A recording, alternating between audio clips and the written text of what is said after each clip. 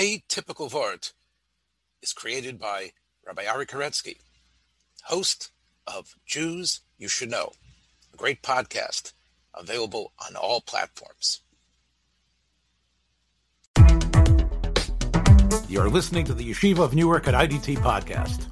I'm your host and curator, Rabbi Abram Kibalevich, and I hope you enjoy this episode. Just before 7 o'clock Eastern Time last night, my son, who was studying in Israel, called me. "Don't worry," he said, "I'm okay." I had no idea what he was referencing, but he quickly informed me of the terrible tragedy in Meron, from where he himself had just returned. Several hours later, I was resting in bed, scrolling through the terrible headlines on all of the Israeli news sites. Meanwhile, with my bedroom window open, the joyous and melodic sounds of song from my neighbor's Lag BaOmer bonfire carried through. The contrast was almost too disorienting to bear. Around that time, my father-in-law called me to share what he had just heard from his local rabbi, Rabbi Eitan Feiner, at a community celebration underway just as the news from Israel was trickling in. I will be frank.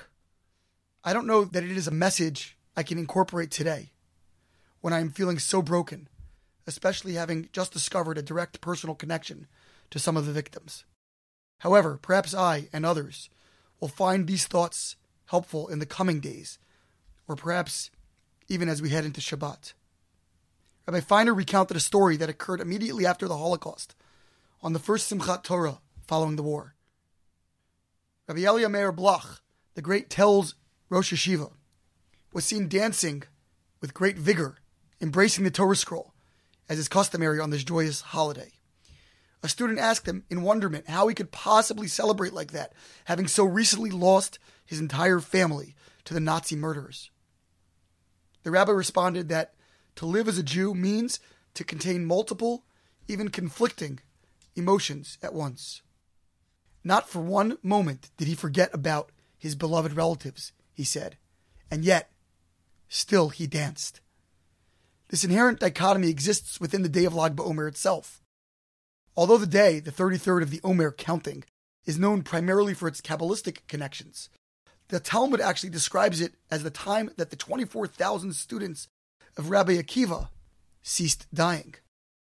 These great leaders, repositories of Jewish tradition, perished because they did not sufficiently honor one another. The commentators struggle to understand why the cessation of a tragic period would trigger a day of festivity. The 17th century author Pri Chadash explains, on that very same day, Rabbi Akiva recruited 5 new students, signaling the rebirth of the forsaken tradition. In the depth of his pain, mourning the collapse of his world and his life's work, Rabbi Akiva, known throughout the Talmud as a leader of great consolation and optimism, dusted himself off and began anew. For that, each year, we celebrate. The centerpiece of the Lag BaOmer rituals is the bonfire. It is these holy conflagrations that draw hundreds of thousands each year to the small mountain village of Meron, burial place of the great sage Rabbi Shimon Bar Yochai. Fire is complicated, self-contradictory even. It is a most physical property, yet it draws us in with its ethereal glow. Fire powers engines that build and transform the world, yet it can also destroy with ferocious intensity. Fittingly, fire played a central role in the temple service as well. We read this week in Parshat Emor of the priests and their unique position in the sacrificial rites. They presided over the flames that, in consuming the offerings, expiated sin, offering relief to the burdened penitents.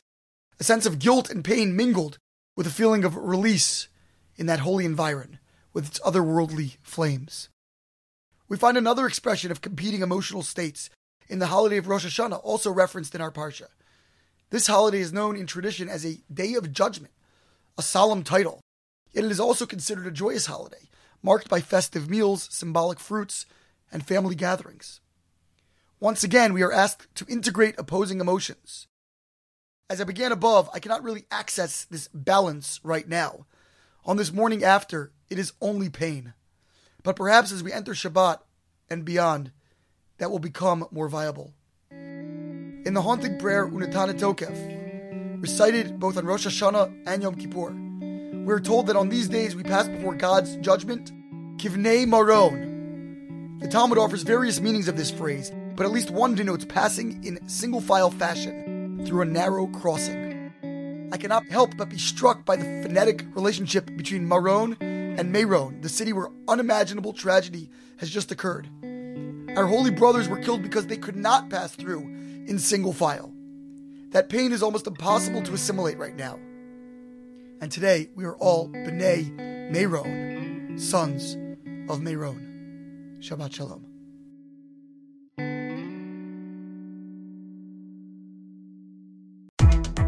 Thanks for joining us for another episode from the Yeshiva of Newark at IDT Podcast. Be sure to subscribe on your favorite podcast app so you don't miss a single episode.